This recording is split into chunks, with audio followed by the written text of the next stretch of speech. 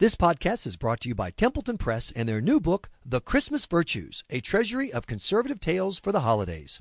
The third book in Templeton's Virtues series, The Christmas Virtues is a collection of essays by some of your favorite humorists like P.J. O'Rourke, Christopher Buckley, Jonah Goldberg, and comedian Larry Miller. Edited by the Weekly Standard's own Jonathan V. Last, The Christmas Virtues features humor and insight from your Weekly Standard favorites like Steve Hayes, Andrew Ferguson, Christopher Caldwell, and some podcast guy. Go to templetonpress.org for a special discount and free shipping offer on the Christmas Virtues and all three Virtues books. That's templetonpress.org for a special discount and free shipping on the Christmas Virtues. Welcome to the Weekly Standard Podcast. I'm your host, Michael Graham. With us to help wrap up the week is the Weekly Standard's Bill Kristol. Bill, a week that saw a Republican political debate, a week that saw more terror fears, and yet the headline again goes to Donald Trump and his man crush on Vladimir Putin.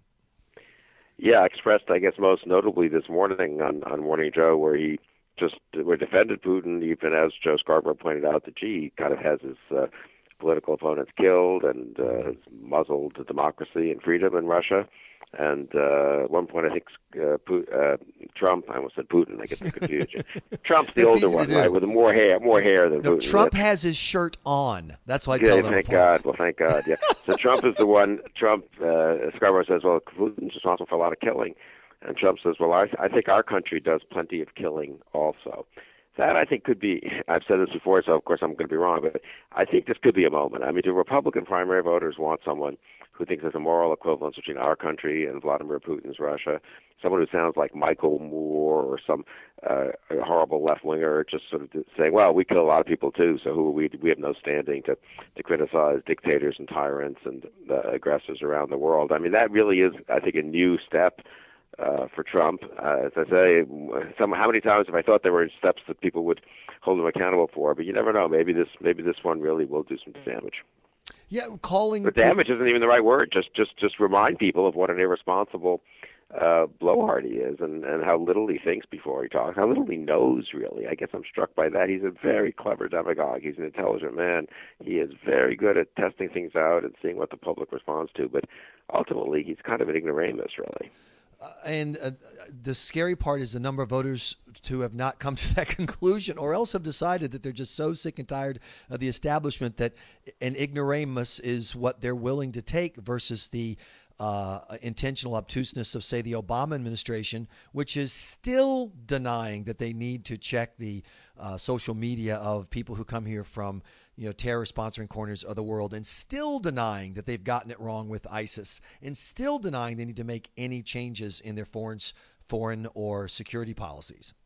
Yeah, as I think I wrote last week, and other people have also made this point, no Obama, no Trump. I mean, Trump is so much the reaction to Obama, and in the sense that Obama is a young, cosmopolitan citizen of the world, law professor type, and Trump is everything the opposite. Apparently a proud American. Though these comments about the way he seems to defend Putin by saying we kill a lot of people too, it makes you wonder. But and of course, a defender. He presents himself a defender of middle America, common sense, anti-political correctness, as opposed to Obama. Also a defender of, he claims, middle America against Republican elites who have often sold him out, which isn't entirely without some truth. So, again, a lot depends on whether the actual political leaders see what's fair, what's true in the complaints that are animating Trumpism, and respond to those and acknowledge those and develop policies that address those complaints, whether it's in the war on terror and who we let into the country and how we check the ones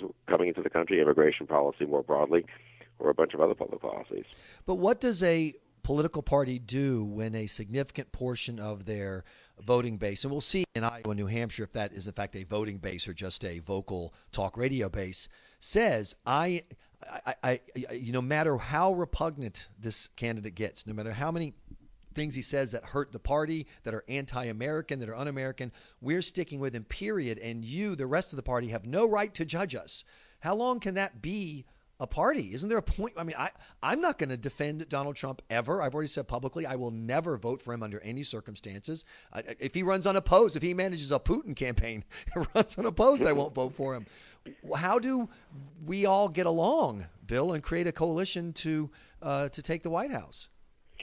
Well, there have been pretty bitter fights in the past, and I think a lot depends on Trump being beaten fair and square by one of the other candidates, which means go to the ballot. Trump's had every opportunity, more than every opportunity, to make his case. Unbelievable amount of free media. He's up there in the center stage in every debate.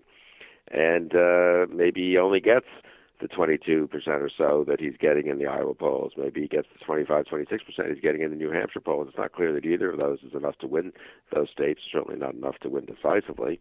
And the race goes on, and then someone defeats him. I think that's really the only way.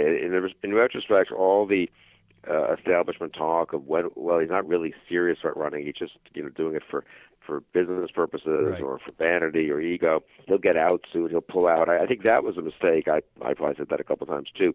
I mean, the whole he'll pull out thing, I think, annoyed Trump supporters who had the attitude of, hey, why doesn't he get to stay in like everyone else and let people vote? And I guess now he is, so that's fine. That's going to happen. And maybe that was always the right attitude to take. And I guess I do have enough confidence in the electorate, Republican primary electorate, that they're not going to nominate Trump. And I do think it's sort of interesting that in the states that have focused the most, that have seen the candidates the most, that are most conscious that they're going to have to vote pretty soon, Iowa and New Hampshire, Trump is doing well, no question. He's not collapsing.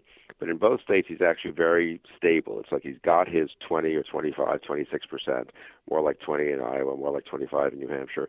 And it looks like it's not moving.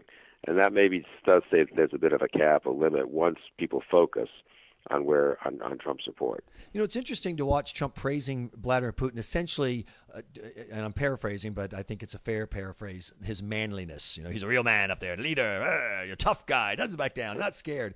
And then you watch the attitude of the Trump portion of the electorate when it comes to issues like the LA school system. They get a single email that's bogus on its face. The whole school system shuts down, and overwhelmingly the Trump wing of the Republican Party says that's the right thing to do. You can't take any chances. Run away. And you have the same thing happen in Virginia, where some teacher assigns an assignment out of a workbook, having kids copy the Arabic for the Shahada, there is one God, Allah, and it's just a copy thing, and I don't really understand how the assignment accomplishes anything, but it's no big deal. The entire county has shut down its schools out of fear of some vague fearness. On the one hand, it's let's get all Trump and let's get tough. On the other hand, we've got people willing to abandon the Constitution, abandon the premise of the freedom of religion because they're so scared. So which is it? Are these America's tough guys or are these America's kitty cats? Yeah, maybe they're a little hysterical. And of course, again, what happens is they say we're worried about terrorism. The elites say, nothing to worry about. Syrian refugees, no problem. And then they say that's crazy. So we're allowed to be sort of hysterical, or we have to be almost hysterical to get our voice heard. I think what is frustrating is there are very serious people out there. There are Dick Cheney and Mike Lucchese and Michael Hayden and people who mostly served in the last administration who are very tough on terrorism, who are very critical of President Obama's policies, but also do not think we need to be scared every time someone says the word Islam or as you say, overreact to bogus threats or endorse Trump-like policies. So maybe the actual presidential candidates haven't sort of articulated that well enough, but it is frustrating. I kind of still think the public will. This happens at times of tension and difficulty, and the public oscillates a little bit back and forth. Too much one direction, too much the other. Usually in American history, we end up in a reasonable place, and I guess I think that will happen this time too. So here's the question for you, Bill, for this week.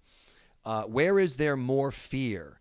Fear among parents of ISIS radicalized homework, or fear among the Democrats that someone will actually tune in their debate Saturday night? It's amazing what the Democrats are doing this. I mean, it's one thing to sort of, implicitly not encourage certain people to watch and sort of, basically acknowledge that Hillary's got to sewn up, but then to actually put the debates on weekend nights when they conflicted earlier, there was with an incredibly important football game in Iowa, and now on the Saturday night before Christmas, the weekend before Christmas. Exactly. You really can't make it up. And look, I think it helps Republicans. I mean, it's fine. They're making it easier, I suppose, for Hillary Clinton to win the nomination, shielding her from too many people seeing a misstep of what happens. At the end of the day, they're going to be three nationally televised debates against the Republican nominee, and she won't have been tested the way the Republicans have been. And I think it's the opposite of 2008. Remember, those Obama-Clinton debates went on forever, and a lot of Republicans thought, this is great, they're beating each other up. Right. I would say the opposite happened. Obama got better and better at it, and by the time he dealt with McCain in the fall, he was totally comfortable dealing with someone, 20 years his senior, and who'd been in the Senate for those 20 years, and should have been much more experienced at debating. So I actually think maybe the Democrats are making a mistake by shielding Hillary Clinton this much, but that's been there. That's what she wants, apparently. Well, when you're putting the debate on ESPN 8, the Ocho, you're not expecting a big tune-in. It is truly hilarious, which makes the mini scandal around the Bernie Sanders campaign inappropriately accessing information through the DNC's database. I mean, is this really worth pulling a Watergate over? I don't know what to say, because on the one hand, I kind of like the idea that, the Sanders campaign wants to win. But on the other hand, Bill, you've seen their campaign. They don't want to. Or I should say, put it this way, they're not running to win. They're not challenging the front runner. They're not making the case. They're giving her a pass on every issue that would cause a voter to change his or her mind.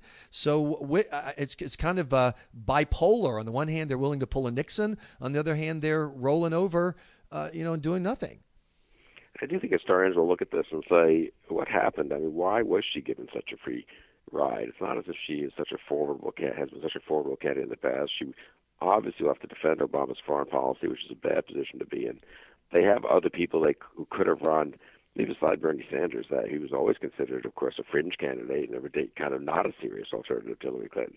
I do think historians will look back and say the sitting vice president of the United States didn't run. John Kerry, the previous nominee, didn't run. Elizabeth Warren, Right. The new senator who clearly has tapped into the mood of the party the most, didn't run. And then a bunch of governors and senators, fine, maybe they're not the most impressive people in the world. They're not, but they were perfectly competent people who would have been candidates in other years. So all got intimidated by Hillary Clinton. So I'm not, I guess that shows the strength of the Clinton machine, but I also wonder ultimately if it's a weakness. Yeah, I think so. There's no other way to look at it. And I wonder how it's going to work for Republicans when this coming summer, 6-7 months from now, the kind of average independent swing voter is just learning all the stuff about classified emails, put at risk during a time of war, and $150 million collected by her and her family foundation while she was in a position of office. Much of it from people who want a position of power. Much of it from people who wanted things from her. I mean, the Clinton Cash story, I think, is hugely powerful in a moment like this, a populist moment. And because Bernie Sanders isn't playing that card, no one's going to see it until the Republicans start playing it 6 months from now. Let's hope. I think that's true. I think she's vulnerable, and she isn't that strong even now before the cards have been played. Right. I mean, I was very struck in that NBC Journal poll. She's down 3 points to Marco Rubio, up 3 points against Ted Cruz, who's allegedly this unelectable right winger. So, up 3 points is not a big lead for Hillary Clinton. No, I agree completely, and so we'll see. I'm trying to see if I can tune in the secret UHF frequency they're using to broadcast the debate. Maybe I can see some of it. I think you have to have a ham radio. I'm not sure. Bill Kristol, thanks for helping us wrap up the week. We appreciate your time. Hey, thanks, Michael. You've been listening to the Weekly Standard podcast. Please be sure to check weeklystandard.com regularly for podcast updates. I'm your host, Michael Graham.